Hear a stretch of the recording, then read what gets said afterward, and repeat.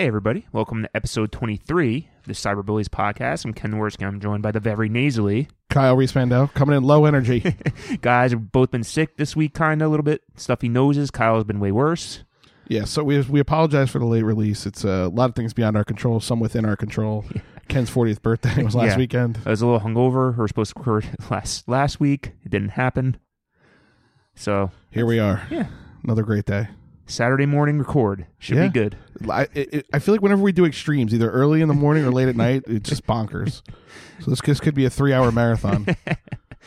For anyone that missed episode 22, it's up on iTunes, all your other podcast sites. Please subscribe, rate us. Do you even remember the last movie we did? I guarantee you. I was just about to say, I can't wait to hear these questions because I don't.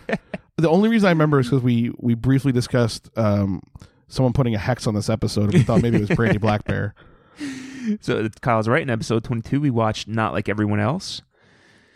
Whew. As always, we tried to answer the following questions. We're only 1 minute in. Well, I was just I remember working on these questions, and it took me a while.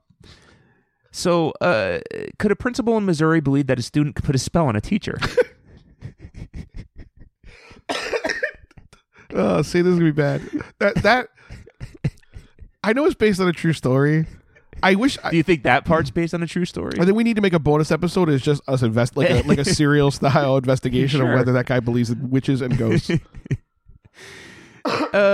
Second question: was the Addams Family groove an inspiration for this movie? I think it was. Oh, I will say, last night, a friend of the show, Michael Maselli, we were playing. He has that the thing we got him for his birthday. It has every game. 1001 game. Yeah, you can play every game for Nintendo 64, Super Nintendo, Genesis, whatever. There was an Addams Family groove or Addams Family values video game. Was it Super Nintendo or Super Nintendo? Wow. Was it awful? We didn't even play it. I just laughed. I just saw the title and I couldn't even play it. But I did kind of want to hear the 8-bit version of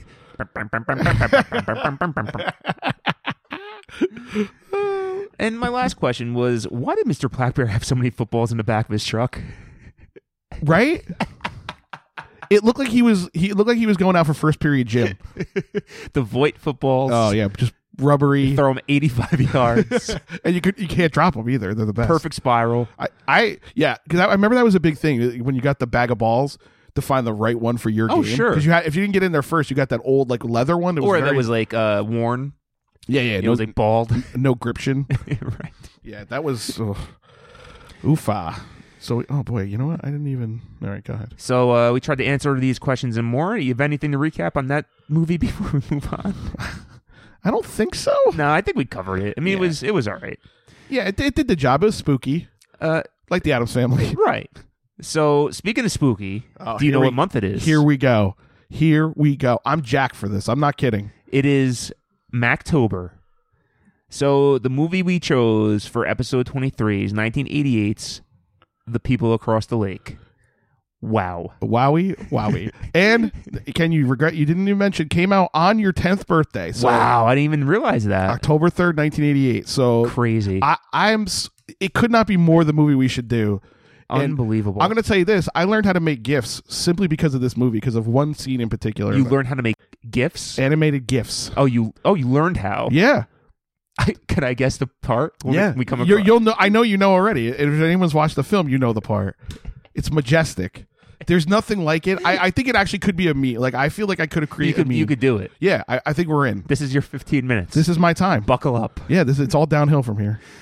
So this stars Gerald McCraney as Chuck Yeoman.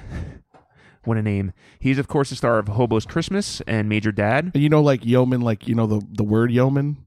Sure. Like a yeoman's effort. Yeah, exactly. So he's like a average Joe, regular guy. Yeoman. He's not special. Well, I tend to disagree. Turns out he is very special, but, you know. Right. This also stars Valerie Harper as Rachel Yeoman. She starred in a movie we did, A Friend to Die For, as the egg timer praying mother. Oh, one of the all-time greats. Sure.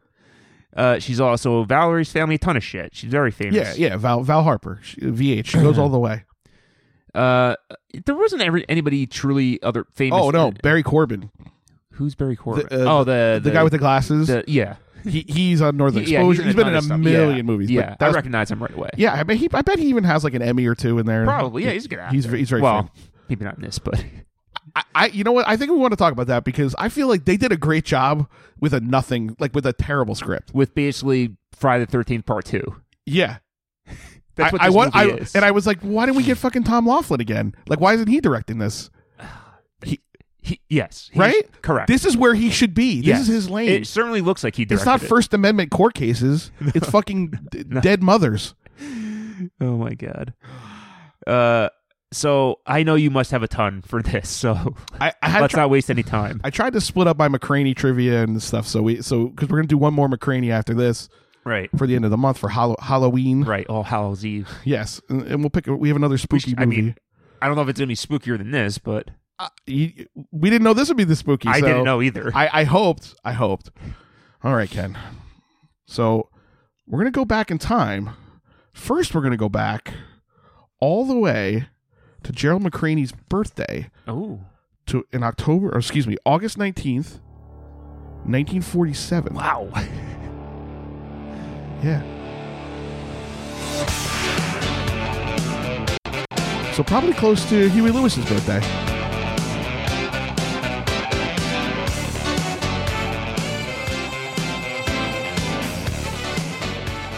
So it occurred to me through the magic of the internet, we could find out the number one song and number one movie. Right. Number one TV show, harder to find. Sure. Not a ton of broadcast television at that moment. So, what's the number one song the week of Gerald McCraney's birthday? Okay. I'm going to give you 4 choices. All right. Tex Williams. Sure. Smoke, Smoke, Smoke, parentheses, that cigarette. There's a lot of punctuation in these. The King Cole Trio, so Nat King Cole. Okay. Parentheses, I love you. And parentheses, for sentimental reasons. Kay Kaiser, Old Buttermilk Sky. What does that mean? I don't know. It sounds disgusting. Yeah, like or delicious. Yeah, that's true. Maybe the clouds look like waffles. I don't know. Can you imagine though? Like this person wrote a song. Is like they're just staring into space, and that's fun. What else was there to do? I don't know. Whittle. I don't know. Not get polio. Count Basie. Open the door, Richard. It has an exclamation point. So, smoke that cigarette. I love you for sentimental reasons. Yep. Old Buttermilk Sky. Open the door, Richard. I'll go the Nat King Cole song. It's a great guess. You're incorrect. It's Tex Williams. Smoke, Smoke, Smoke. That cigarette? Yeah. Wow. I'm going to see if I can find it. Well, I hope so. I didn't have time to collect all these yesterday. People love to smoke then. That's what they did. Yeah. Well, there's nothing else to do. Now, I'm a feller with a heart of gold, with the ways of a gentleman, I've been told. The kind of a feller that wouldn't even harm a flea. But if me and a certain character met, the guy that invented the cigarette, I'd murder that son of a gun in the first degree. That's aggressive. Interesting. Now, it's an anti-smoking song. I don't smoke myself, and I don't reckon they hinder your health. I've smoked them all my life, and I ain't dead yet. Oh, great logic. The scientific method at work. The same at a petting party or a poker game. Wow. All right. Well, wait, did he say a petting party? I thought he said a porker. He said a petting party, like a party where you go to make out. Like heavy petting? Yeah. All right. Sounds like fun. Tex Williams on the edge. Yeah. I love it. All right. Number one movie the week of August 19th, 1947. I Wonder Who's Kissing Her Now? The Bachelor and the Bobby Soxer? Welcome Stranger? Or The Huckster? I don't want any actors. I want to. Yeah, I'm not telling you anything. I'd only heard of one of these movies. Can you repeat them, please? Sure. I Wonder Who's Kissing Her Now. Mm-hmm. The Bachelor and the Bobbies. You want like synopsis? No. Okay. All right. You're too good for that. It's fine.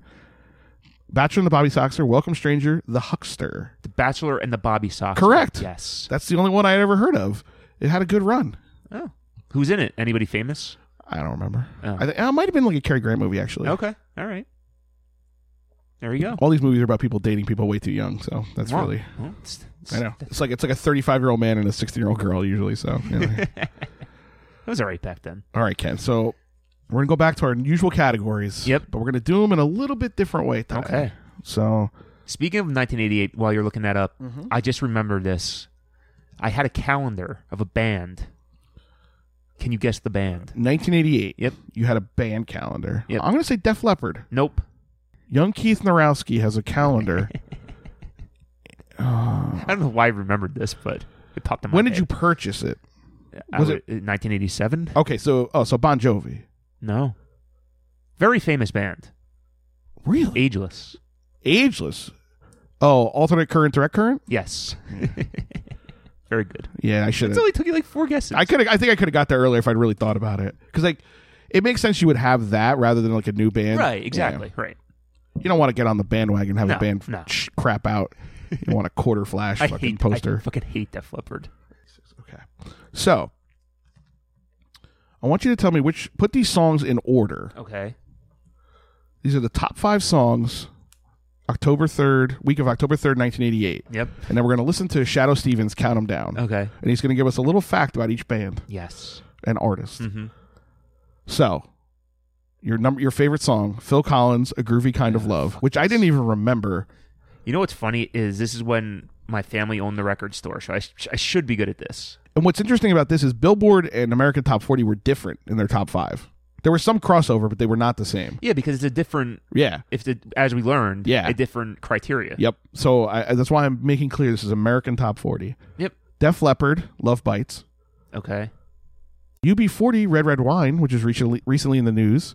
Why was that in the? Because what's his name? Brett Kavanaugh was at a UB40 concert and got in a fight. Oh, that's awesome. I know. Like of all With the Neil places. Diamond. Yeah, of course. Or UB40. Cheap Trick, Don't Be Cruel. Which we're going to hear some good trivia about that from Shadow. I prefer Bobby Brown, Don't Be Cruel, but whatever. You're going to hear about it. Information Society, What's on Your Mind? Oof. Which, again, no recollection of that. I remember the song, I think. Well, we'll see. All right, so T to B or B to T? 5-1. Okay. All right, I'll go Don't Be Cruel, Info Society, Love Bites, Redwood Wine, Groovy Kind of Love. Okay. All right, you ready? I'm ready. So you said number 5, you had... Don't Be Cruel. Don't Be Cruel. So we're going to get into Shadow Stevens is going to take us all the way to the top. American Top 40, filling in for Casey Kasem, out with a herniated disc. Is that true? The same title No. have been in the top 10 at the same time. Details and the second of those songs are Sounds like Max Hedges. Yeah. Quality is iffy. American Top 40. Ooh, the hits get bigger before our eyes. The numbers get smaller. Number one's within our reach. I'm Shadow Stevens, and here's the first hit for the group from Minneapolis, Information Society. Oh, number 5. Begins the day they all walked into a 7-Eleven store. Kurt Valliquin came in to buy a Velcro chess set.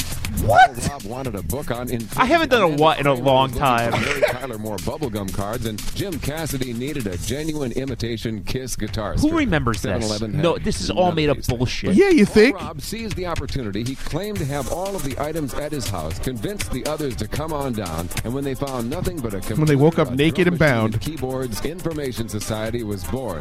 That's the way they tell it. Their first hit is a top 5 smash. It's What's on Your Mind, number 5. I have no recollection. You don't remember this song? Oh yeah, this is it's like Depeche Mode. It's the Depeche Mode ripoff. Right. What's on Your Mind? Information Society. Oh yeah. Number 5 up 4 you notches. Remember it. They took that song to number 1. I'm Shadow Stevens. This is American. I'm ready. Coming in number 4. Now, we're up to that. What do you have, Ken? First, I was telling you. Well, I had It's Info the first Society. time ever that 2 different songs with the same title are in the top 10 at the same time. Oh. We thumbed through the pages of chart history and found a few times that I've had that at 5. Happened. I know. When 2 songs with the same title were in the top 40 together and almost touched the top 10 together, but not quite. In 1971, the Carpenters hit number 2 with the song Superstar.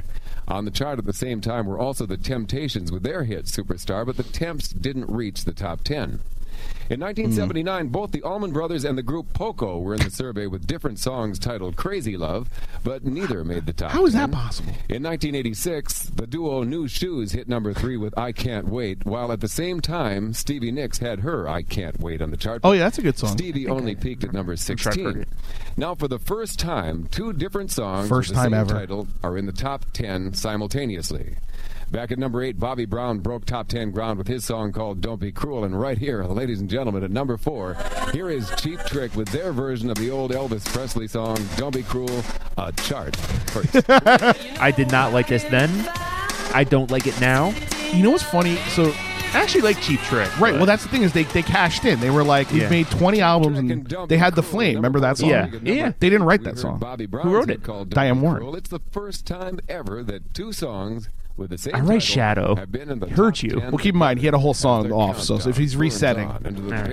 He's a professional broadcaster. I know. No one knows it. He's the goddamn center square. We're ever so closer to that number one moment as we climb up the official Billboard chart.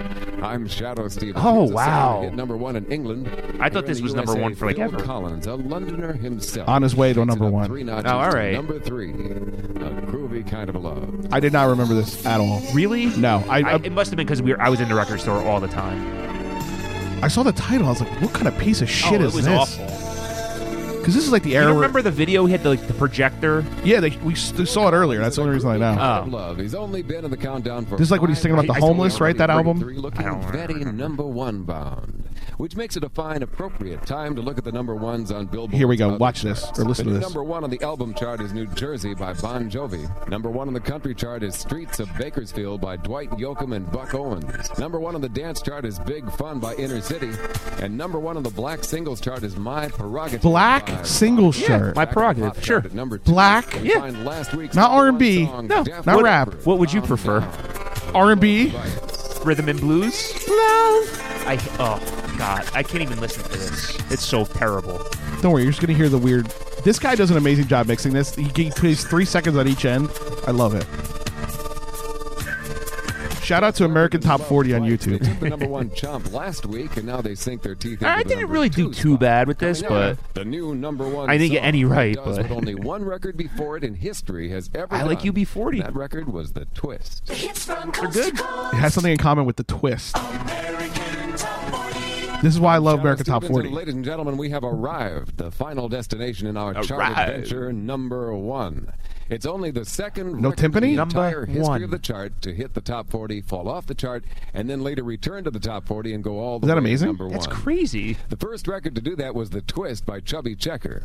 It first made the top 40 in 1960, fell off the chart, then came back to the top 40 to hit number one in 1962. Wow. And now, after like a Twist Again or something, probably this amazing feat. Yeah, it might have been the same. It's by an English reggae band, and they first hit the top 40 with it back in 1984. It reached number 34. I never knew that. They're number one on the white reggae chart. And 6 weeks ago, it returned to the top 40, and this week, it hits the very top. There it is, timpani. Number one song in the USA is by UB40, Red Red Wine. Yeah, this song was everywhere. They're fucking good. Are they? I like UB40. I like their hits. Was this the song that was on Sliver as well? What was on Sliver? No. That was I Can't Help Falling in Love. Oh, right. I knew it was another cover. I just couldn't remember which one. I don't like that one. I don't like Elvis. Yeah. But I like Here I Am Baby. That's a good song. Wow, I did not realize you went so deep on Red. Or, you know that song. I know, but like I never think about it or like it. the fact that you just pulled it right out. You just played UB40. It was on the tip of your tongue now. You're like, oh well. I like that song. I like track 5 on their third album, White Reggae. I like reggae. Do you? Yeah, I like Bob Marley. Sure. If I had known that, I would have been doing reggae charts every week. I mean, I don't know like real reggae, but I like Bob Marley. Yeah, you're a white guy, right? Sure. You're like what's the fucking Andy Samberg character? Ross Trent or whatever. All right. So we got 2 more categories. Okay. We're going to do, instead of TV show, because it's what you would think is just no fun. We're turning into morning music. We need a sound. We need a sting just every time. The number one video cassette rental. Oh, that's a good category. So I was doing some research, and there's a newspaper that published all the number ones, or all the top 10s for like everything, like music, TV, rentals, everything. Wow. So it was very interesting.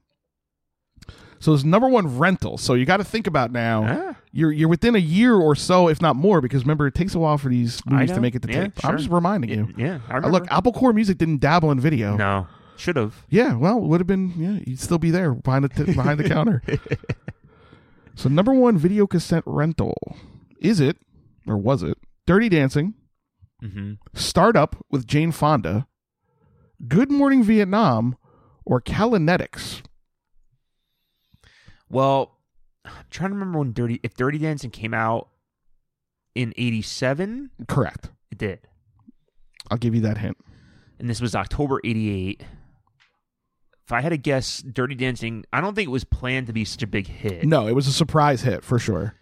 Especially in the theater. But I think it didn't become very popular until it was on HBO. I agree with you. Which was probably even later than the video. Which might drive video cassette rental because HBO, you're talking maybe 10% market penetration. Yeah, but Homebox, I didn't the movies on Homebox come out even after the video? Usually, yeah, but I could see with this one that even if the video was already out, then people see it on Homebox. They're like, I want to own this or I want to rent it. Yeah, I don't want to wait around. I mean, I don't want to watch it 7 times a day. Right, every woman from 45 through 25. I would say 12. I've had the time of my life. Yeah, come on, like every woman loves this movie.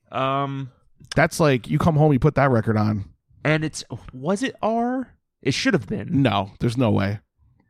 Vietnam. Good Morning Vietnam was R. Was it? Yeah, I'm pretty sure. All right, I'll check. That's interesting. I think that factors into it too. Yeah, but remember with the rentals, like you can get your dad to rent it for you. I know, but it's still. Not that a lot of kids were renting movies like we did, I don't know. That's maybe. A good question. I mean, people also rented, remember people, I had friends, their families would rent 6 movies. I'm sure your dad did at once. Yeah. No, because the video dad had, you rent 3, you get a 4th one free, so you do 4 for the weekend. 4 to the floor. And that's all you did. Yeah. Let's watch movies, guys. Yeah, that's what we're doing. Let's watch The Watcher with Corey Haim. Yeah, and then we put on Old Buttermilk Sky and stare at the wall. All right, so video rent is a tough one. And don't forget, you have 2 exercise videos. No, there. I know, but that just sounds crazy that would be. I'll go, unless, were people copying videos like your dad back then, like those exercise things? Okay, Dirty Dancing, PG-13, Good Morning Vietnam, R. Okay. I'll go. Jane Fonda was a B for boner. No, I don't know.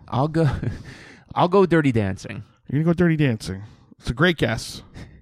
It's incorrect. Okay. It's Good Morning Vietnam. See, but they were it was like Good Morning Vietnam, started with Jane Fonda, Dirty Dancing, and then Kinetics was whatever. That was another. I didn't even know what that was. I've never heard of it. It was it was another one of the first workout video series. And people were renting this. Yeah, it had been going on since the early 80s. I know. It's crazy. Just do it once on the weekend, return the video. No, you just watch it. Yeah, I don't know. I guess all right. It made Jane Fonda a gajillionaire. Yeah. So that was a fascinating category. Yeah. We'll come back to it. Don't worry. I always try to get to those when we go back in time. Right. That far. All right. This one, blockbusters abound. Well, maybe that's strong. Number 1 movie. Okay. Now, this is a terrible movie year, if I remember correctly. Correct. Oh, you know what? I forgot to put the answer, so I have to go look it up. But I'll tell you the nominees. Okay. Die Hard. All right, 1. That's a good movie. All right. Cocktail. A terrible movie, but rewatchable. Oh, yeah, of course. Again, I've seen it 20 times. Yeah. I mean, it's probably on the rental chart the next year. Gorillas in the Mist. Yeah. Not the Das Effects album. And Heartbreak Hotel. I don't remember that. What was Heartbreak Hotel? Oh, interesting. Okay. I do remember this now, but... So we got Die Hard, Gorillas in the Mist. Yeah. Cocktail. Heartbreak Hotel. Okay. This is a recent one, not the... See, I think Die Hard's another movie that just became monstrous once it hit rentals. Because they didn't make the sequel to 92. Wolf and his family have a very special guest. Look, I'm saying one night only. And his name happens to be Elvis Presley. Where did he come from? How did he get here, Tony? I brought him here. Tuesday Weld, David Keith, and Charlie Schlatter star in the movie that answers the question... What is a guy like me gonna learn from a guy like that? Heartbreak Hotel. Sunday on Showtime. That's a real movie. If that's number 1, I'm going to dive through your window. I can't wait for this. I'll go Gorillas in the Mist. I'll go yeah, it's tough. Cuz that's the only non-rated R one, unless Heartbreak Hotel was, but I'll go Cocktail. Okay. Incorrect. Die Hard? As always, you picked the lowest rated movie. So it's Cocktail came in at number 8. Die Hard at number 4, down a spot for number 3. Heartbreak Hotel debuting at number 3 with $2.5 million at the box office. And Gorillas in the Mist. I was surprised it was that high. Because it's not rated R. Yeah, I didn't, I guess you're right. Stuff like that mattered then. Yeah, you're probably right. Oh, boy. Diane Fossey. Sure. I've never seen that movie. It's good. Yeah, I'm sure it is. Yes, so fucking, what's her name? Sigourney Weaver. Yeah. And I like gorillas, so, I like Coco, anyway. Yeah. We talked about the Coco conspiracy theory, right, already? No. So there's like a Coco conspiracy theory that the handler is just made up all of it. I mean, I can see how people would think that. And so there are like Coco truthers all over the internet, which is more. Who cares? It's more believable than 9/11 truthers. I would say that. Yeah. Coco can't melt steel beams. That's what you think. Yeah, I like Coco too. Yeah, I had the book. I had the poster. Sure, that was the poster Coco. I had when I was 10. Was Coco. Oh, well. All right, that was August 19th, 1947, and October 3rd, 1988. How did it feel going back to your birthday? Do you remember that birthday? No. Really? Nothing stands out? No. Taco Bell? Are you fucking kidding me? No. Are you kidding me? No. I don't want to shit on my parents. No, I'm not saying that. Every birthday was the exact same in our family for everyone. Yeah, I was going to say, like, I don't think you're shitting on them. I think it's just the way things were. Yeah, it was, you come over our house, we have whatever food, and we have a birthday cake, you get presents and go home. Yeah, you make a cake. There was never a roller skating rink or a Burger King or... No, I had one party. Right. That was it. Yeah. Otherwise, it was, I mean, I'm not saying they were bad. It's not like now. No. I see why now. When I paid for that roller skating party, I thought, oh, now I know why my parents never did this. Right. I mean, seriously. You didn't know at the time. It was like, who cares? No, but for like, if I can imagine my parents then spending that kind of money. Right. Like, No. Not only it was super expensive, but... And you didn't appreciate it. No, yeah. It was, it sucks. Yeah, that's true. So. Yeah. Well, fair enough. Yeah. Okay. Glad I could bring it back to a special time in your life. As always. As always. Turns out not to be what I thought it was going to be. All right, man. You ready? I am ready.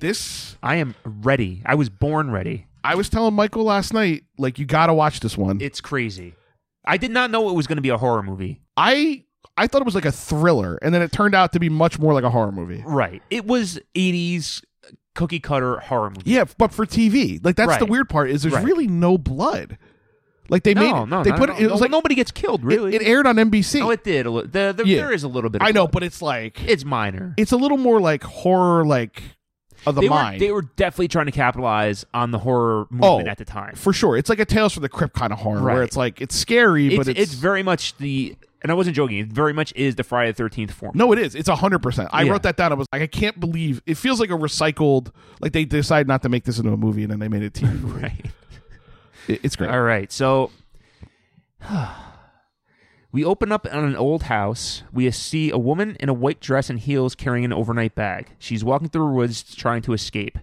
Then she appears to be murdered. And it's not clear first that she's escaping. No, well, yeah, you kind of guess. But they're not showing her face. No. The camera's only on her shoes. She looks like Dorothy. Correct. From Wizard of Oz. Not from she's Golden dragged Girls. away, put in a rowboat. The murderer almost dumps her in the lake, but then changes his mind. It's kind of a cold open. We don't know what happened. Yeah, but it's very strange too.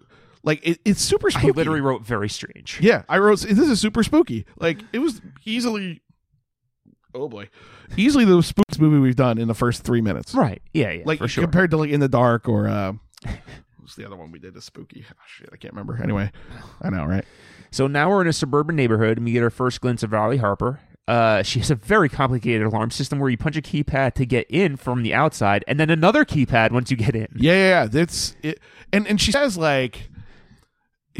Oh God! Did I write it down? Shit. While you're thinking of that, they set her up to be a very paranoid woman. For somebody that's paranoid, they trounce through the woods in this movie willy nilly. Yeah, like nobody's business. They go from being scared of everything to scared of nothing. Correct. They move. They're like, well, let's move to the woods, which are there's nothing scary. Which is way creepier than fucking living in Sherman Oaks where they live. Like, I was like, what is happening? So we did a 15-year time jump to your favorite thing. Wait, for the cold open. Oh, from the cold open. Yeah, okay. I think from when they moved. I was like, I don't think so. Because like there's a guy in a suit and he like drags her off, and I'm like, oh yeah, and I keep thinking like, oh, I hope this is McCraney. Like I was like, please let this be McCraney. I wanted that to be the twist, but so then we see McCraney. He's the first glimpse of McCraney in this movie made me so excited. Okay, so wait, you forgot one thing before this, which it's maybe the craziest thing in the whole movie. She comes home from work, and McCraney works from home. He's like a trader or something. We're just getting to that. Yeah, yeah. But she comes home. We see Val Harper. She does all the security system. Right, walks in the door, and he's there. Let's say, okay, Ken. So I'm going to ask you a question. Okay, you've been at work. Like you've been working a lot lately, right? Yep. Been at work all day. Yep.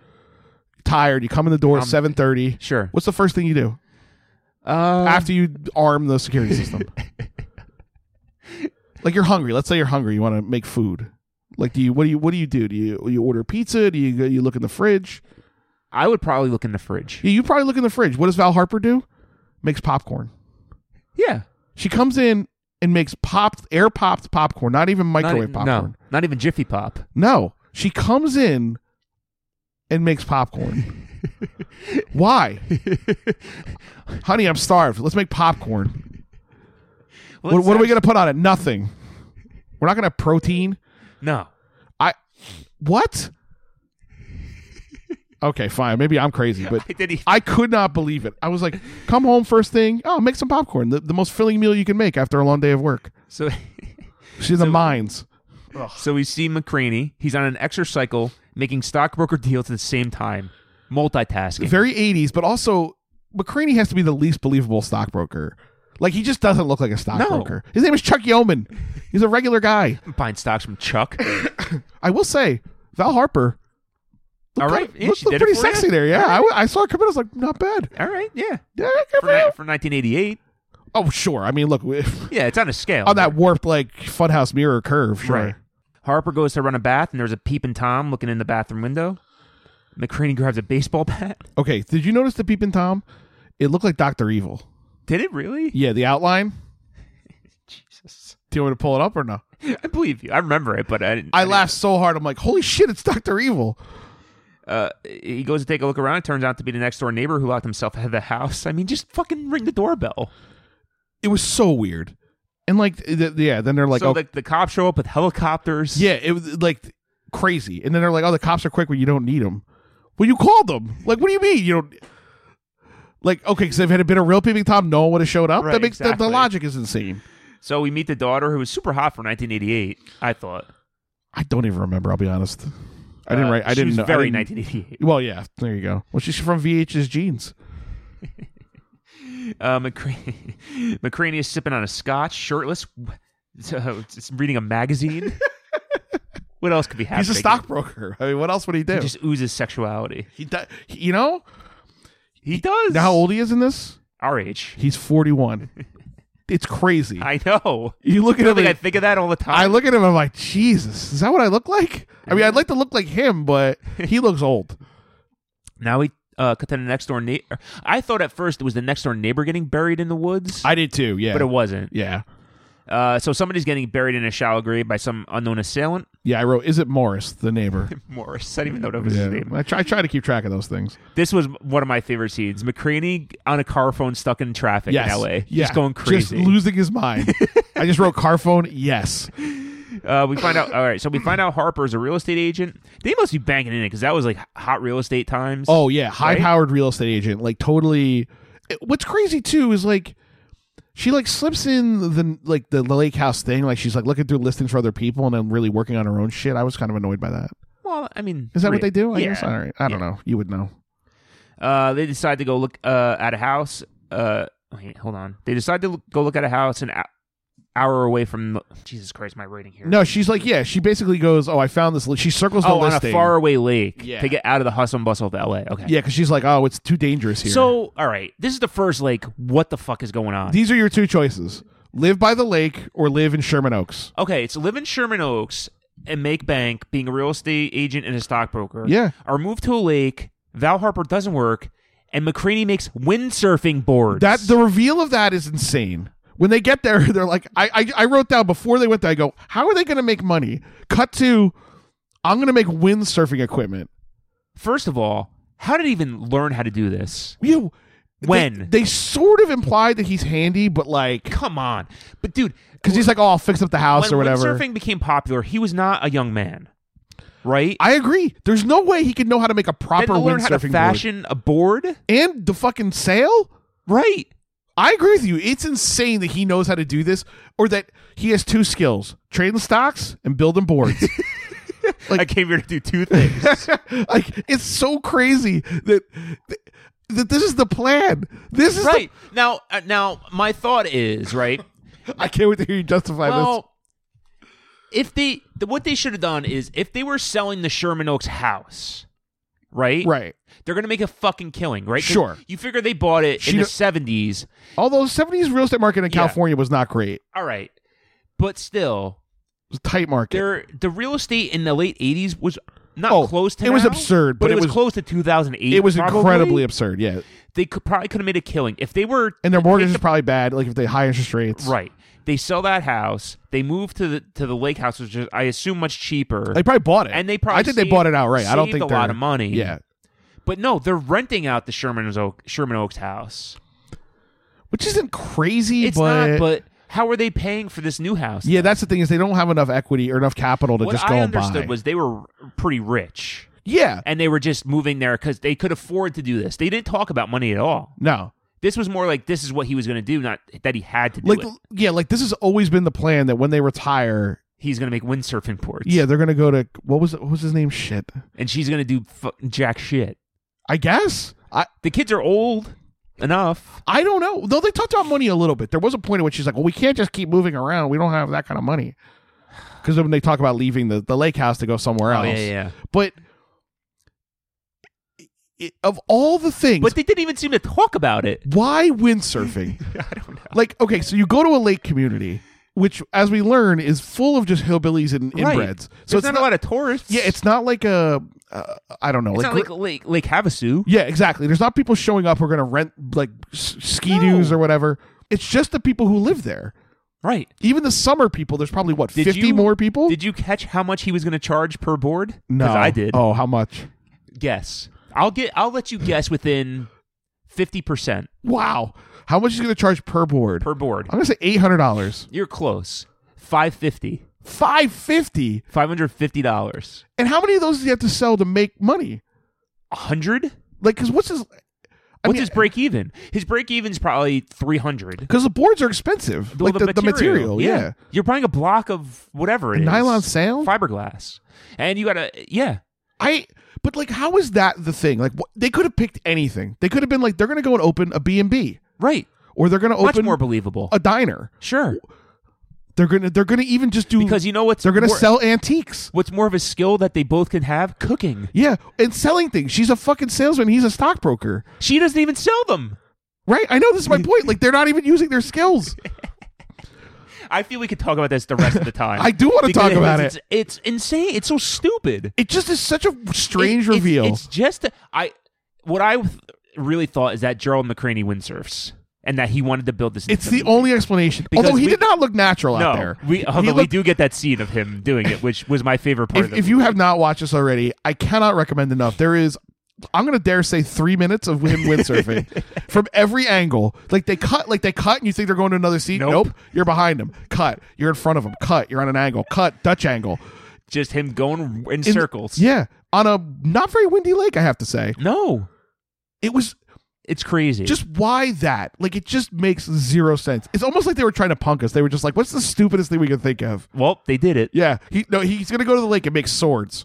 Right. Like, it might as well have been. I believe that those hillbillies want swords. He would have sold more. Because they laugh at him. When he says they're going to make windsurfing boards, they're like, what are you, fucking stupid? How many do you think he sold? None. 0. I didn't see one person with windsurfing. You know how he didn't sell any? Because she calls the place and there was nobody there. Yeah, exactly. There was a meaningless part of this movie where she calls the windsurfing shop to get McCraney. Nobody's there. It didn't have anything to do with the story. I think too, like he did one of those things too, where like when you see people at tourist spots who like use the thing to show you. So he's like out surfing all the time. They're gonna be like, "Where'd you get that windsurfing board? Well, that's real cool. Oh, there's this great shop around the corner." And then when they go there, he's there. But no one showed any interest. I didn't see one tourist. No one even asked about windsurfing besides the first 3 minutes when they get there. No.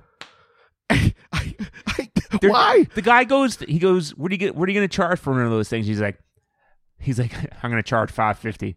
I'm like, what? And even the hillbilly is like, huh? Yeah. They're like, no, I can buy a car for that. Yeah, exactly.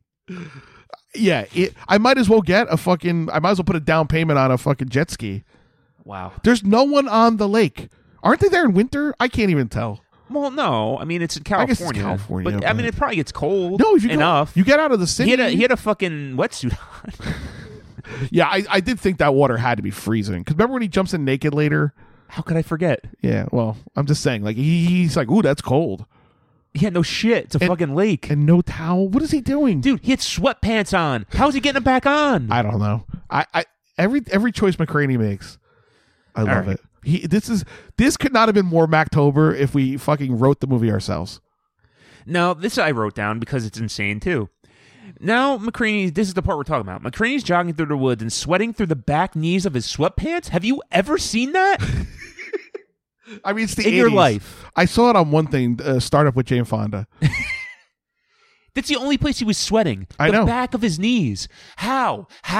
You're constantly moving. There's no way the sweat can accumulate. You don't know how thick those pants are. You know exactly what happened. They're filming this all fucking day, him running around, and he's sitting down in between takes, and he gets soaked back. Yeah, I think that's right. It's kind of, it's like, it's built up. Right. It's not from him jogging. God damn it. I Pay agree. attention. But like... But you're right. They're just willy-nilly running through the woods at a place they've never been. No. How does he know where he's going? I wondered that too. Well, we find out later that they don't know where they're going. They don't. I'm getting worked up. Again, we have another scene where they move into the lake house, hire movers. Who's carrying shit around? The fucking people. Let the movers move your shit. I thought of that immediately. I was like, you gotta be fucking kidding me. What is the point of the scene? Is it to show us they're fucking down to earth? I don't get it. All right, we got to move on. Or we both have a lot. Well, I have a lot to do today. Well, sure. Well, we got time. We got 2 hours. I know. So, also, when they buy the house, is it the first time they've been in it? Sight unseen. Yeah. Okay. Because I was like, they're walking around like checking things out. They did. Yeah. And they didn't look. They didn't even ask the kids if they wanted to move. They changed their whole life. They quit their jobs, moved to a lake house, children to sell windsurfing boards in a house they'd never been in, a town they'd never been in. And you're trying to tell me they're good at real estate and stockbroking? That's not a word. Stock brokerage. Well, yeah, I assume they are. There's no way that's true. They're dullards. They literally packed up their station wagon and moved, and it hired the moving truck, but also moved. I don't know. It was just. But I do love they explore the new house, but they don't go in the basement. No. Well, did they know that secret door was But there? how did they not know? There's a door on the outside, right? No, the A-frame door that they the cellar doors are like they're hidden. But still, you wouldn't even think to yourself, I'm going to go like clean up the brush or whatever. The thatch. Like right, like the idea that they're moving to this house and they have a business that's open 3 hours a day and they don't have time to like look around and clean up the house and find a door. Come on. Come out. All right. That was crazy. When I figured out they were in that house in the basement. Forget it. The smell alone. Yeah. They're dead. Oh. All right, we'll get there. All right. So McCraney's jogging through the woods, sweating through the back of his knees. He decides to go for a nice skinny dip in the middle of his run. He goes underwater, pops up, and there's a dead arm attached to him. That's a scene that happened in this movie. Watch where you're swinging a dead arm. I know. And it comes up, and this is so we're it was straight out of Friday the 13th. I would say we're about 15 minutes into the movie. Maybe, yeah. And this is the first time you feel like it's a horror movie, right? Where like the arm is like draped over. That was actually really well done. It was because he's like, it's got to be the moss or whatever. Yeah, but there was no impetus to jump in that water. How is he getting his sweatpants back on? How is he walking home just naked? Yeah, why not? They're in the middle of the fucking woods. Might see a squatch. Yeah, I didn't get that too. Like, I'm going to be dripping wet. And I'm going to put on my sweatshirt, T-shirt, and sweatpants, like classic 80s gear. Right. You're not going to dry off? You know what's the worst thing? Was it cold or hot? We're walking through the fucking woods with wet anything. Or naked. Right. Just getting bitten by shit. Oh, God damn it. McCraney should have been covered in bites. That should have been a subplot of this movie.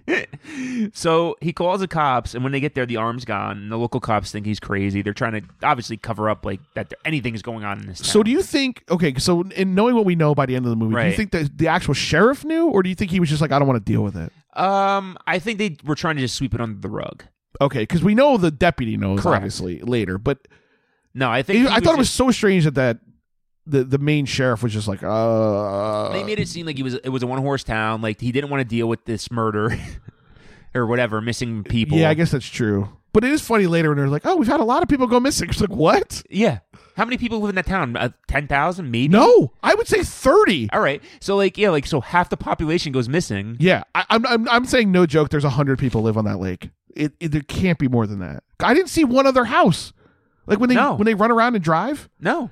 When he's windsurfing, you don't even see like docks. No, there's nothing. There's no docks on the water. So one of the younger deputy tells them about a woman that's disappeared. There's a series of murders in the area where the bodies were mutilated, and they're just like, huh? Yeah, like no research. They did no research when they moved. Right. And why did we get this house so cheap? But also, to their credit, they're like, well, we just told you we found a dead body. You told us we were insane, and now you're telling us bodies have gone missing. Right. So right, we're not insane. So.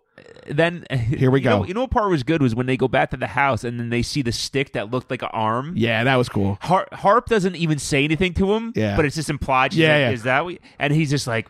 He like huffs away. Yeah, he's like, she's like, are you? Yeah, that's what I mean. Like they had a lot of raw material here. Yeah, because they're good actors, and it was actually spooky. It was. There was just no logic to it at all. It really was like a Friday the 13th. You're like, how is this even possible? So Harper goes into town, start like exploring, and so we meet the sassy blonde at the diner, who I thought was going to play a big role. She was great. Yeah, she was.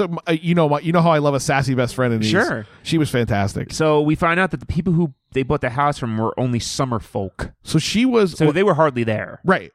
Well, this is what I'm saying. Like, what I love about that character too is she comes in for one scene, explains everything about the town, and never comes back. She's total exposition. Right. Yeah. So we see McCraney building a windboard. Here we go. This is the locals don't like that McCraney is spreading rumors about dead bodies. Also seen they're eating fish and chips with fish caught from the lake. That was insane. Yeah. No. You can't do that. Well, aren't they like about to eat it and they go, oh, there's like, remember they're like holding it and then the guy says like, oh, there's like lots of dead bodies in that water or whatever. Yeah, the fish are eating, right. And the guy goes, and they look at their food and they're like, well, all right, we're going to eat it anyway. Would you? All right. Now, you're at any lake ever. Really, ever. So like Skyline Lake. Correct. Okay. And you go to the fucking beach shack for fish and chips and they're like, oh, these are made from fish caught in this lake. I mean, fried fish is pretty safe. I guess, but if I knew there were dead bodies in the water, like if someone said like there's been like 5 murders and there's bodies, like I think I would be more reluctant. It just sounds disgusting. No, I agree. Like, but I also feel like and I've eaten fish that I've cooked myself from the lake. No, I know you're not against that. But also if you move to that town, I guess you kind of got to just lean in. Like you just got to go, all right, this is what we're doing. And there's no way the guy making that is catching enough fish to do that. No, that's what I'd be worried about. Fish were in that basket. Yeah, there was like 10 fish in there. No one makes money. It was $3 for like, it was like chicken tenders. There was like 14 stacked on top of each other. It was insane. It was so much. So just for anybody who doesn't want to watch the movie but wants to see windsurfing, it's approximately 16 minutes in. You have to. We get the scene. He's making a windsurfing board, and then he goes out on the water. This is on Amazon Prime, too, if you have Amazon Prime. Oh, it was... For free. Yeah. I mean, you pay for it. Right, but it's easily... Yeah, actually, that was one of the complaints I heard was we don't say where to get the movie. So get the movie on Amazon Prime. Yep. We keep forgetting. Most of the time, guys, we can find it on YouTube. Yeah, we just forget to say it. And when we don't, we usually tell you we pay for it. Yeah, I'll try to put it in the trailers from now on, too, where it's available. Who complained about that? Michael. He was like, I need to know where the movies are. All right, just fair. No, it was a legit critique. So he goes. So this is the moment where we find out he's making these windsurfing boards. He's going to test out this new board, and I wrote down, is this the Footloose town except for windsurfing? Meaning, in the Footloose town, there's no dancing; it's outlawed. Correct. They acted like they outlawed windsurfing. He gets off the water, and they're like, "What are you doing out there? How does that work?" Yeah, they literally say, "How does that work?" And they live on a lake. Which means they know how sailboats work. Right. It's the same exact thing. Or how boats work. Like, how does that work? There's no engine. Didn't he say that? He goes, is there an engine on the bottom? I swear to God, he says, is there an engine on the bottom? McCraney. And is there an engine on the bottom? Why build a sail then, you fucking dimwit? Like... They just made the hillbillies so dumb that I could not like. I love that the sail was clear. Did you notice? Yeah, I did. Clear, like a shower curtain. Yeah, exactly. Maybe he probably made it out of old shower curtains. He probably did. Who knows? He's only charging $550. Yeah. Goes down to the Nissan Sentra for that. Goes down to the 5 and dime and get some shower curtains. Jesus. Does anyone work in this town? No. Every scene is just people wandering in and out. Like they show up at their own house, McCraney and Harper, and there's people just hanging out. Yeah. They show up at their job, people just hanging out. They drive around town, people just hanging out. Wait for the bus, people hanging out. They run through the woods, people are hanging out. Drag King Pee Wee Herman dead. So. Speaking of people hanging out in the woods, we are 17 minutes into this movie. McCraney and Harper running through the woods. A local confronts them with a rifle and chases them away. So the daughter meets a friend, and they're reading by a campfire. We see a man with a knife coming towards them. It ends up being the brother was playing a prank on them. Fine. Was he? Was it a prank? Yeah. He fires a gun at him. No, he doesn't. Not at that scene. Oh, was it later? Okay. Yeah. Okay, I thought it was that scene. Now we see McCraney reading the paper in a bathrobe in bed. That was very odd. The crazy neighbor from the woods is skulking around their house. We cut to another scene. They become friends with the sheriff's father with the glasses. Oh, yeah, Barry Corbin. The deputy's father. Telling them about his dead wife. Start to get a little yeah, but you get like suspect but you get the thing of like Harper's like this is like her scenes where she's like, oh, I feel for this guy. He's lonely. Right, he misses his wife. He's really like, but he has his son, which is I thought it was strange, and I thought that the deputy was kind of into Val. Like, there's a scene where he's like kind of really like pouring it on. He definitely has something for her. Yeah, and I couldn't tell if it was like, oh, I want to get close to her because she's gonna figure it out, because we don't know that yet, or he's trying to get close to her. Like, I think he was trying to protect her. Oh, maybe, yeah, because it's like his mom, right? Oh, okay. See, I didn't. Yeah, I guess I didn't think of that because I didn't know the twist yet. There's so much jogging in this movie. Yeah, it's the 80s. There's so much jogging. They jog through the woods constantly. Wandering and jogging. That should have been the name of this movie. Wandering, windsurfing, and jogging. So fucking McCraney wants to take Harp to PT right in the fucking woods. Yeah. I loved it. I was like, this makes more sense to me. How you get ticks. Yeah, but like, again, if you're going to be in the woods, you're going to do this. You know what I mean? You're going to buy this house. You're going to fuck in the woods. Well, as he's about to drop down, Harper sees the dead body we see being buried in a shallow grave right in the beginning of the movie. Yeah. Right. McCraney calls the cops again, files another police report. They're the only people finding dead bodies in this town. Well, no, they're the only ones. We know other people are finding it, but they know why it's there, I think. Right. They're all keeping the secret. Yeah, it could be. Wait, did we get to the scene where they show up at their own house and the maniac has the dead fish? He has flowers and dead fish. Dead fish? Yeah, he shows up. He has a thing of flowers and like a rack of fish. Oh, yeah. I think that's where like we first meet him. Oh, okay. All right. Yeah. Well, we first meet Barry Corbin. He's delivering flowers and like a fucking rack of dead fish. Yeah. What else would you do at a lake? No, obviously. Here's some trout. I'm your neighbor. Hello. Yeah, like, that's exactly. What? Yeah, it's very southern, even though they're in California. And we forgot that the teenagers are taking a psychology class. Yeah. That's going to come back in later. Cool. McCraney and Harp trying to figure out how to move with all these murders going around. So the son makes friends with the crazy neighbor that's skulking around in the woods. Yeah. Who ends up, he lives there. But he's the guy with the gun, right? Correct. Yeah. So are we to that scene yet?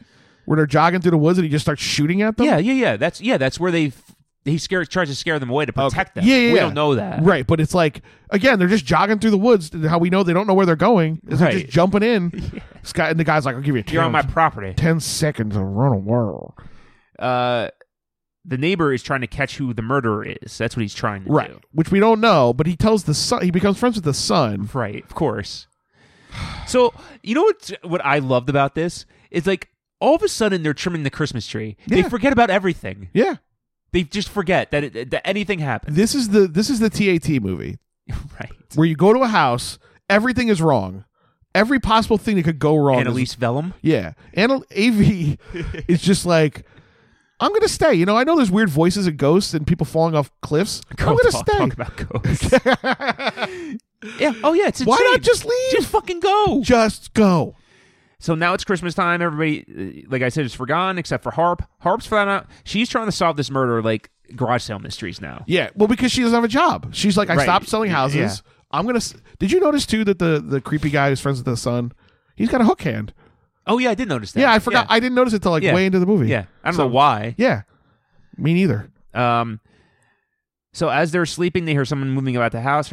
Turns out to be the son trying to escape to go patrol the woods with the crazy neighbor.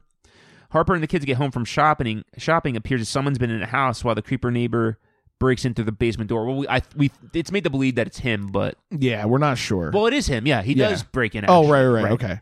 And that's the end of that scene. Like I mean, it's a setup, but you don't know. I know. There's so many scenes like that. They're like, oh, all right, well, let's make some fucking jam. Forget about all these murders. So this is when they turn it up a notch. Next day at breakfast, or a couple days later, the son goes to open the pantry door, and the creeper neighbor just spills out with his neck slit. Yeah, I was like, whoa, that was awesome. That was actually maybe the coolest thing in the whole movie. And like the family, there's no reaction from them. Yeah, they don't even think it's weird. They're just like going through the motions with the cops. They gotten used to living in this place where people just die. Unbelievable. It was weird though, right? Like he opens it up and it's like a real horror movie moment. He just like spills it was out. really good. It was good. It was well I wrote that was fucking awesome. Yeah. So now we have a scene of a mysterious figure breaking into the house through the secret passage to their house. Yep. It's a neighbor. It's the Barry Corbin. So they reveal it now. An hour in, they reveal him, who the murderer is, rather than later, so we can have this like crazy chase, like we had with the Tori Spelling in the lake. That was awesome. He has all right. So in the basement of their house, it's full of all the people that he's killed. Yeah, just he's having mummified. He's having mummified. He's having like a tea party down there. Dead, with the woman from the beginning with the white stockings and the red shoes. Yeah. In the coffin turned out to be his wife. Yeah. Okay. But it was never clear why he killed her in the first place. Well, I kind of remember a part he's talking to the son that she was always like nagging and stuff, kind of pushing him. But then he's like, mother needs friends, and he's like, you know what I mean? Like he's doing all this stuff for her, and he says at some point, "For Mama, we'll kill them all." What? Yeah. Also, windsurfing never comes back. Nope. Like I thought, never comes into play. I thought for sure the end of the movie. That's how they escape. Yeah, they were all going to get on a windsurf board together and sail across the lake. They're just standing there. Yeah, but like, wouldn't that have been? If you're going to make him windsurf, you have to make it come back. Or like he kills him with the windsurfing board. Yeah, like he just surfs right into his head. Or he's got like a bow and arrow and he's on it. Like, why not make that the ending? That would have been much better. I know. Well, I don't know if it would have been better than this ending. The ending is great. But like, if you're going to go like make the absurd choice to make him windsurf for some reason. I swear to God, we have to look at the IMDb trivia to see if he was really into windsurfing. It didn't say anything because I looked already because I was curious too. So the reason why he wants Val, Harper, and McCraney gone is because he doesn't want them in the house because he can't go there that much because all his bodies are there. Right. He was happy when it was a summertime rental. So, exactly. So the killer plans on killing the son and the daughter, so his wife has even more company. So they decide to move back to L.A. finally. I mean, what does it take for these people to leave this house? Yeah, it was absurd. So the next day, Harper is looking for Barry Corbin because she noticed he had the same banister in one of his pictures as her house. Yeah, she starts to put together the pieces. Correct. She breaks into his house and finds a picture and matches the banister. As she's snooping around, he comes in and catches her there. Now he knows that she knows and he wants to kill her. And there's this whole, like, that sequence is so long. Oh, it's forever. She's like, I needed a drink of water. And he's like, well, why don't you get a glass of water? She's like, oh, I was so thirsty, I drank out of the tap. Yeah. What? Who does that? Like, at a stranger's house? No. And then Johnny shows up too. The son. Yeah. So the son of the murder apparently. And he's trying to protect her still. You can see he's like, oh, don't worry, Dad. It's okay. So he knows about all his father's doings. He's trying to get his son get into the murdering business. Yeah. And he wants to carry out his legacy after he's got. I don't know what his legacy is, but murdering, I guess. It's not windsurfing. So he sends the son to go kill Harp. But in that scene where he's talking to his son, it almost looks like he's going to kiss him on the mouth. Like he brings him in real close. And he's like staring in his eyes. It's like, he says like, you're going to continue my legacy. He's like, it's so funny. The son was a bad actor. Yeah. I thought he was good. Really? Here's why. I didn't know he was in on it until that moment. All right. I was like, he was playing a stupid person. So right. I think that's why he seemed bad, because he was just dumb. He was like a classic handsome, like dumb sheriff guy. Right. And so when he turns to be bad, it's believable. It was funny when it almost was a comedy when Harper sees him coming and he like goes to choke her and she like grabs his hand and like puts him around her face. Yeah, like, that was awesome. That was funny. He hugs her instead of kills her. This is why I wrote it down. She calls Windshop to get McCraney, but he's not there. Yeah, where is he? Why did they show that scene? I don't know. If he would have been somewhere doing something. If they cut to him like jerking off or something. Running through the woods. Yeah, that's true. In the lake. So now it picks up, and it's a race to the finish in this movie. Yeah, as always, the last 15 minutes, they got to jam in everything. Right. So now the father and son are going to kill the whole family with a matching hatchet set, which, when they revealed that, I thought it was like a bocce ball set. It was. I know, it did look like that. They like pull it out like, no retreat, no surrender. So while Harper is inspecting this, so there's just like a home sweet home picture they found from the original people. Yeah, because it was missing. Well, yeah, because like Corbin shows Val Harper when she's over. He's like, "Oh, here, let me show you pictures of my kids and like, my son and my wife." And she notices all the similarities, starts to figure out. Right. Yeah. So that was pretty good. That was Garage Sale Mystery style. So she finds a secret passageway while she's looking for the picture, and it goes down to the stairs of their basement. She finds all the dead bodies. Yeah, she has to like move a piece of furniture, right? Which maybe was there when they moved in. I don't know. Is that part of it? So it was like there was like a little switch or something. Yeah. It was like a secret door. But the thing was like, that bothered me was he wasn't even trying to cover up the smell that would have been down there. Yeah, they made it seem like because the door was sealed. It was sealed, but it wasn't. It was just a door. Right. I would love to see him down there like spraying perfume or something like that. Or like in 7 having all the air fresheners. Yeah, or like the people upstairs go, you know, it really smells like. Yeah, it smells like dead fish in or here. Like maple or whatever, like some weird like flavor that would make sense or smell that would make sense in that context. Yeah, and also, how long did it take her to realize that room was full of dead bodies? She's like looking around like this. I wrote down like how it was like 30 seconds where she looked down. Immediately, you would have. Right. Like, oh, that's weird. The ceiling is kind of like there's a lot of cobwebs, and oh my god, there's 15 fucking skeletons. It's crazy. It was insane. So has McCraney? He has not been in this movie for half an hour at this point. Yeah, it's been. He's missing. It's filming Major Dad or Hobo's Christmas. Yeah, he probably is actually. It's 88. And he's building windsurf boards. Oh my god! Harper goes to call the cops. Someone's cut the phone line. The murdering father and son are sneaking up on the house. McCraney finally gets home, and Harper tells him who the murderer is. They go to leave the house and find all the tires have been slashed. Yeah, the kids get home, and she's like, "Shut the door, lock the door." Right. And then McCraney shows up. They think it's the killers, but it's McCraney. Right. The son goes after the family with a hatchet, throws it at the door. It just sticks in the door. That was a great throw. It was. For as we've learned, it's hard to do. Yeah, it was like the first time. I was like very impressed with all the throwing in this movie. My favorite one has not come up yet. I know, and that was the first time. The family goes to escape out the secret passageway, but is cut off at the pass by the father. Now they're trapped. But like, what I love about shutting the door and locking is like, you don't think this guy can break a window? Like, you could have just come through the window. Right, like, who exactly. It was so insane. So now, I don't know, somehow a fire is starting in the living room. McCraney and his family are trying to sneak out the front door. And they don't just run to the car. Well, the tires are slashed. Oh, okay. I guess the family's on the run through the woods as the murdering pair follows them. McCraney's leg is cut open, but he's trying to keep up with everyone else. Yeah, so he's like limping, and he's like, just go, leave me behind. Right. But what they do in the woods makes no sense. Oh, well, earlier in the movie, the son and the crazy neighbor build like these traps, like in Rambo, like the Ewoks. Pits. Right. Yeah.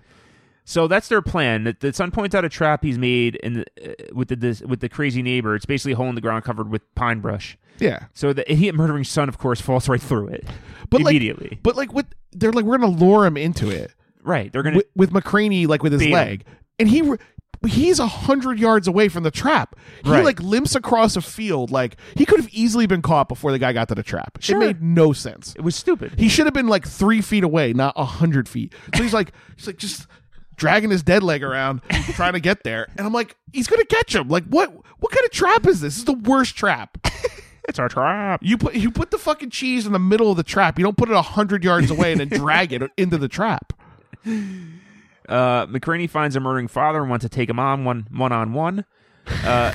Mano y mano. So McCraney has a spear and murdering father. I don't know where he got his spear from. Okay, there's there's two spears. This. Yeah, where did he get a spear? Maybe it came with the hatchet set. And it's not even like a spear gun spear. No. It's a fucking spear. Yeah, he made it out of wood. Like he whittled it. Right. Holy shit. I don't know. So I guess if you're a murderer. No, but McCraney had it. Oh, he had one too? Yeah, McCraney had his own Oh, that's spear. right. Because maybe, so are we supposed to believe they're being chased through the woods? They catch the Johnny in the net. Right. And then while in their downtime, they're whittling a spear? He has a spear. Yeah. Did he make it then, though? I guess is what I'm saying. I don't think so. Well, he wasn't running with it. Oh, you know what it is? It's the fucking neighbor. The neighbor and the kid left him in the woods. Okay. So he fucking throws a dart. Fantastic. Like Lamar Latrell. He just misses the neighbor. The way it sticks in the tree, it just goes. It was. I was just like, I just screamed it. Yes, I know it was so good. Happened. I was like, he reared up, wails it at him. It was like Dan versus Dave. It was just like he fucking whipped it at him perfectly. And what I did like with the movie, he missed. I know because like you expected to go right in his forehead or something, but right. It didn't. No. Oh my god. This is where I thought windsurfing was going to come into. I thought they were going to make it to the lake and then surf away. It doesn't. Because like, what was their plan otherwise? I don't know. So the murderer father chases him down to the burning house. Just as he's going to kill McCraney, Harper buries a hatchet right in his back. Perfect throw. Yeah. I thought it was a spear. I was hoping. Did she throw a spear? It was a hatchet. Yeah. God damn it. But she throws it from 50 yards. It was so far away. Like John Elway threw it. It's like a Nerf turbo right to the back. She throws it so perfectly, and he takes so long to fall down, though. It's the most dramatic. Like, it was great. So he falls in the lake and dies. Again, if you're only going to watch 2 parts of this movie, watch McCraney windsurf in the last 10 minutes and Val Harper throwing a fucking hatchet for 100 yards. The son emerges from the woods, and the cops finally show up to arrest him. The crazy son. Now, the end of this movie the end of this movie is a whirlwind. It's so weird. So the next day, the families walk around the burned down house. The last scene is them just hang out in the back as a family. Now the kids just want to stay there. Everybody wants to stay all of a sudden. Well, the kids are like, it's really fun here. Yeah. You're running through the woods away from murderers. Yeah, you know why? Because you're not fucking slaving away making windsurf boards all day to feed your family. They said, now the kids want to stay because it never gets boring. They talk about it for like, it's the last 5 minutes of the movie is just a conversation with the family. And they're just sitting there discussing whether they should stay or leave. I hate it. I mean, it was insane, that part. And that brings us to the end of the people across the lake. No, you forgot one part. What? I don't remember. So she throws the hatchet. Yeah. And he falls into the water. Into like a shallow part of the lake. Yeah. And they cut away. We never see him die. They kind of imply that he lives. Right.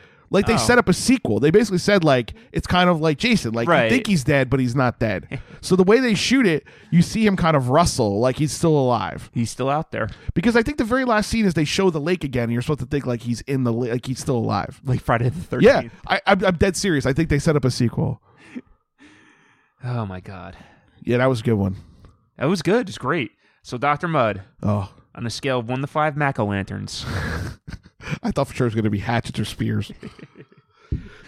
What do you give this one? Yeah, it's obvious. It's a 5. Oh, this is a 5. This is quintessential. This is, if not the best one we've done. It's right in the top 2 or 3. It's the one that made me the happiest. It delivered on everything I like. Yeah. Weird nostalgia, stupid plot devices. Stupid job. Great acting in a terrible movie. Yeah, just absurd choices for jobs. Real estate agent, as always, has to be a job. That or architect. Yep. It's just... And they had all good actors. Like Barry Corbin's good. VH is good. McCraney's awesome. good. I loved it. If you're going to watch one of these movies, it's like... I would say like Mother May Sleep with Danger. Yeah, nonstop action. This one, rides and attractions. Hobo's Christmas. Like, those are the 3. Yeah, and there's a common denominator there. Yeah, it's true. The Mac Man, Major Dad, Mac the Knife, Simon, one half of Simon and Simon. Yeah, I loved it. What about you? 5? Oh, 5. 5. Yeah. 5. Yeah, it's. I want to watch it again. Yeah, I'm going to watch it every Halloween. I think that's our new tradition. We'll rewatch it every year for MacTober. We'll rewatch this. It's so good. Oh my God. I was so pleased. Even just 10 minutes in, I'm like, oh, this is it. Oh, it's great. Like they're killing it. The amount of time he's shirtless, running, oozing sexuality. He really was. Like you get why he's a sex symbol. Is he a sex symbol? I'm not really sure. I hope so. Oh, I fucking love it. All right, what else you got for us? Oh yeah. All right, Kenny. It's time to get into some celebrity net worth. Yes. Got a couple of categories here. Okay. And get on the plane to Shaolin Land. Yeah. Check this old fly shit out. Word up. Cash rules everything around me. Cream, get the money. Here we go. Check this shit. Yeah. I grew up on the crime side, the New York Times side. Staying alive was no job. Had second hands. Indeed, in this movie, staying alive was no job. Live by the sword. All right. So our first category, famous windsurfers. Are there any? Yeah, turns out there are. I typed into Google famous windsurfers. Mm-hmm. I got a long list. A lot of foreigners. I was a little surprised by that. That's interesting. Yeah, I didn't know what to expect. What countries? Like the Netherlands and they're cold. Yeah, I don't know. There was at least one Spanish guy. So we have a American, a Dutch, a Spanish guy, and an Italian guy. Okay, wide array. It was all men. I don't know. I didn't put in either way, so I don't know. Maybe there's a women's windsurfing circuit. I don't know. All right, so I'll give you 4 names. Would you put them in order? Bjorn Dunkerbeck. Where's he from? He's the Netherlands. Thank you. Okay. Robbie Naish, Naish. He's USA. Goyito Estrado and Pascal Faril. I'll go. So it's really about what countries do you think would be good at windsurfing? Exactly. I'll go Naish. Okay. Bjorn, Faril, Estrado. Is that top to B or B to T? T to B. T to B. So Naish, Dunkerbeck, Faril, Estrada. Yeah. Not bad. So coming in at number 1. No, we'll go for the bottom. Coming at the bottom, Pascal Faril. Okay. Do you want to guess his number? Oh, God. I mean, this could be anything. It'll give us a range once you get in there. I'll go 1 million. All right, not a bad guess. 300,000. Okay. He's the big bottom. Okay. Number 3, Robbie Naish. Okay. What do you want to guess for him? 500,000. 1.4. Wow. Yeah, it's gonna get real interesting real quick. Number 2, Goyito Estrado. Okay. 2.5. Almost there. 5 million. Holy shit! For windsurfing? I'm just telling you. Look, as always, the numbers are not verified by Ernst & Young or KPMG. So Bjorn Dunkerbeck, number 1 windsurfer. 10 million. Good guess. $17 million. That's crazy. I don't know if that's a Jamiroquai situation or not, but it's very close. I would have never in a million years guessed that much. So would you call this a virtual insanity situation or no? Yes. Yeah, you do. Absolutely. Right. If you say so. No, it is. I'm not angry about it, I guess. So maybe not. That's fair. But if you want to play this song, I do. Bjorn Dunkerbeck, you're now in a very elite club. Oh, apparently this has a long open.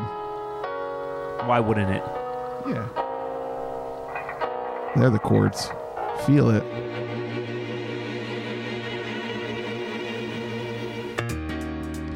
So, Bjorn Dunkerbeck, send your address in. I will send you a very large hat. And a treadmill. Yeah, I hope he's a listener. Wow. Jameer Quiet. I wish. I know. Sad as it is. All right, Ken. We're going to quickly play your favorite game. I'm going to play a celebrity hike game. Okay.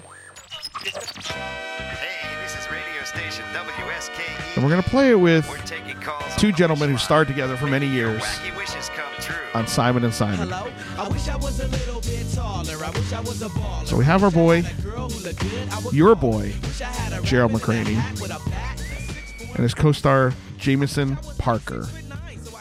Can you get a picture of him? I forgot. Yeah, what sure. He looks like. Sure, hold on.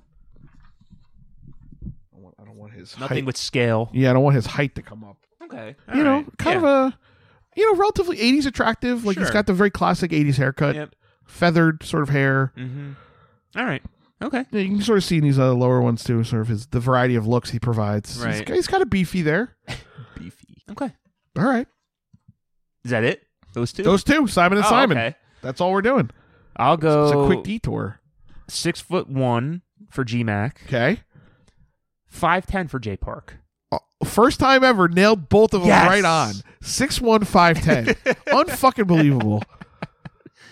I cannot make money off of this. It's impressive. I would never. I don't know how you knew. I don't know. I don't know how you knew. I'm shocked. I'm not gonna lie to you. I'm shocked. Well done. Thank you. All right. So we'll get back into Celebrity Net Worth. So Barry Corbin was on a show called Northern Exposure. Yes. So we're gonna do Northern Exposure division. Ooh, this is gonna be tough. It's gonna be tough. So we have Barry Corbin, obviously. Okay.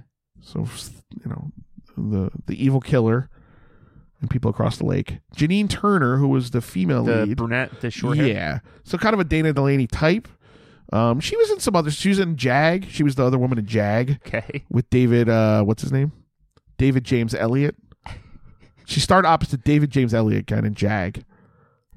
What an awful show. Judge Advocate General. Did you know that off the top of your head? Yeah, of course. Jesus Christ. I've never seen one episode, but I know. Another nominee for loser. Yeah, that's true. That one goes in. That goes in the hopper. Rob Morrow, who's the main guy. He's in a million, he played the terrible Boston accent in Quiz Show. Maybe ruins that movie, I would even say. It's a great movie that he's kind of hurting. And John Corbett. So, Okay, yeah, sure. Does a lot of voiceover. He was in Sex and the City. Probably had his own show at some point. My Big Fat Greek Wedding. Oh, yeah, that was big. With Nia Vardalos, writer-director. You're exhausting me today. I know. You're on all those meds. Can you imagine how many people had to change their underwear after this episode? Just hearing all this knowledge. Men and women, I might add. All right. All right. This is a good one. Yeah, it was a fun one, actually. So my ranking first? B to T. B to 2? Yeah. All right. I'll go Turner. Okay. Morrow. Okay. Corbin. Interesting. Corbett. Okay. We got one correct. Janine Turner, what do you think she's worth? At the bottom. $800K. Wow. Oofa. That seems... I don't know anything else she's in. She's in fucking Jag. It's a long-running show. All right. On USA. No, it was on CBS. Oh. That show was on for 20 years. All right. I thought it was on USA. Okay. It was later on USA. I'll do $3 million. I was like, you're going to say the answer. It's $4 million. And that really is the difference between I thought it was on USA and CBS. Yeah, I know. That's why I was like, there's no... $3 million. The resids on there? Yeah. Yeah, just the difference in pay. Yeah, network versus USA. All right, so she's 4. So Corbin is tied at $4 million. Oh, okay. So okay. Next up, Corbett, number 2. What do you think he's worth? Okay. Wow. I'm expecting a pretty big jump. I'll say 8. Ooh, good guess. 9.5. A rare 0.5. Celebrity Net Worth doesn't like to do points, which means he might have put that number in himself because it seems accurate. All right, so Rob Morrow. Wow, really? I think is he a producer? I think he was a star of that show and probably made some money on movies, and he might have been in like something we don't even know. True. I'll go 11. Oh, great guess. Not $10 million. All right. So it's close. Yeah. I would have thought Corbett too when I initially just looked. From my Big Fat, and they have a sequel. I was surprised Corbin was at 4 though. Like Barry Corbin, like he's in a lot of stuff. He's what's his Ed name? Asner effect. Yeah, that's true. And he was on Picket Fences. Like he was on a lot of shows. I thought he would be worth more. All right, final category. All right. Famous Geralds. Okay. Not Jerry's.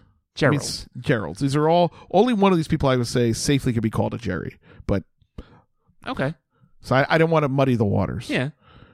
It's obviously G-Mac. Sure. The brother of the human highlight reel. Gerald Wilkins. Gerald Wilkins. Okay. Former Congressman and President Gerald Ford. Sure. Musician and singer Gerald Levert. I don't know who that is. Oh, really? Okay, hold on. So Levert was like a group... like a singing group that he was in, but I think he's also a producer. I'm trying to think of what their like famous song was. Let's take a look to a Gerald Levert song. This might give you some.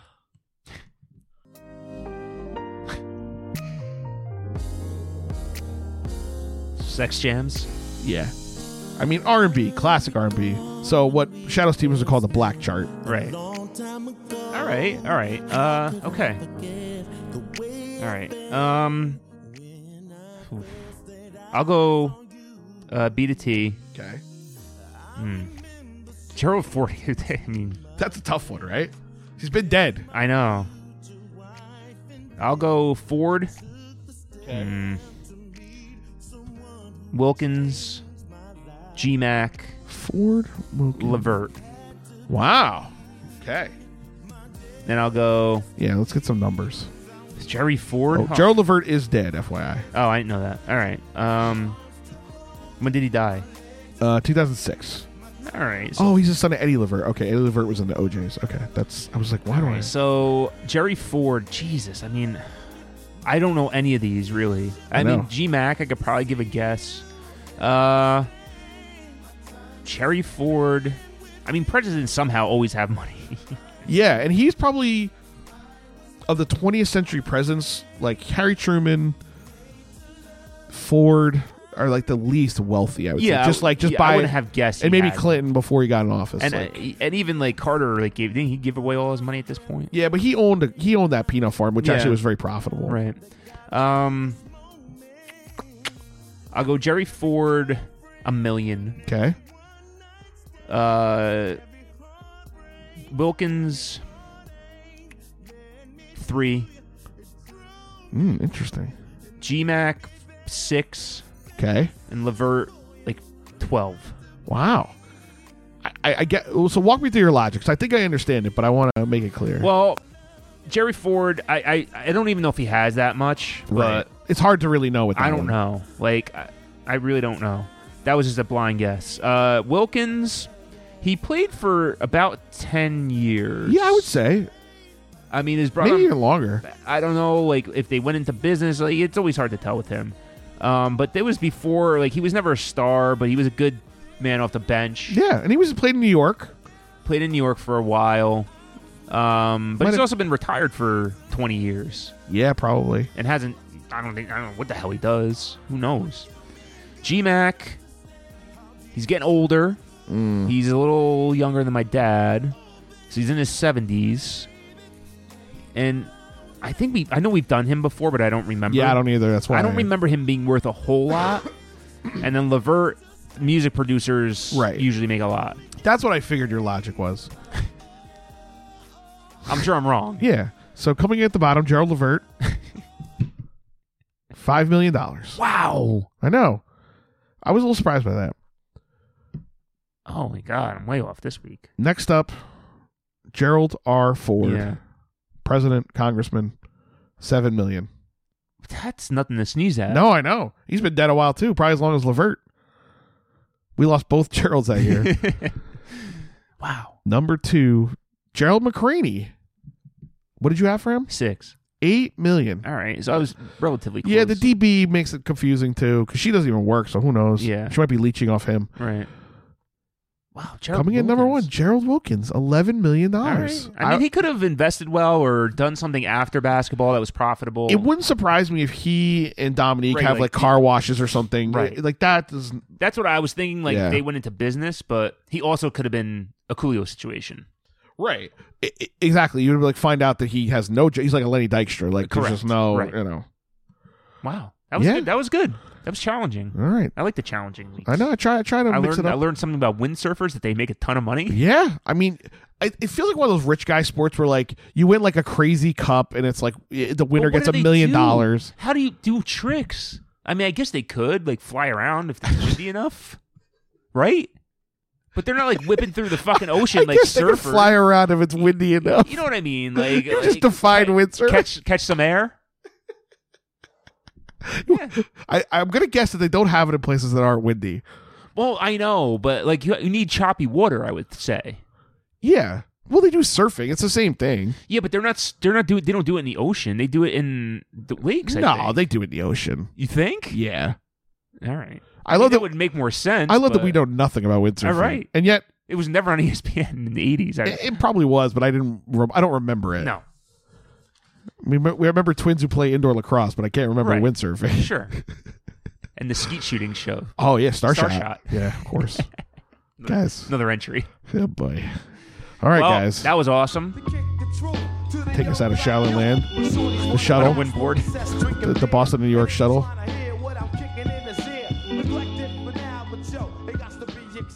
Oh, boy. Well, I think we're doing one more McCraney for MacTober. Kyle will drop it in. We have to decide what it is. Try to do another spooky one if we can. Yeah, I believe we had a spooky one lined up. I just don't recall the title. But thanks again for listening. That was a fun one. Guys, watch it. Please. Highly recommend watching it. It's worth your time. So for Dr. Mud Kyle Riesendahl, I'm Ken Norskin. It's been another episode of the Cyberbullies. See ya.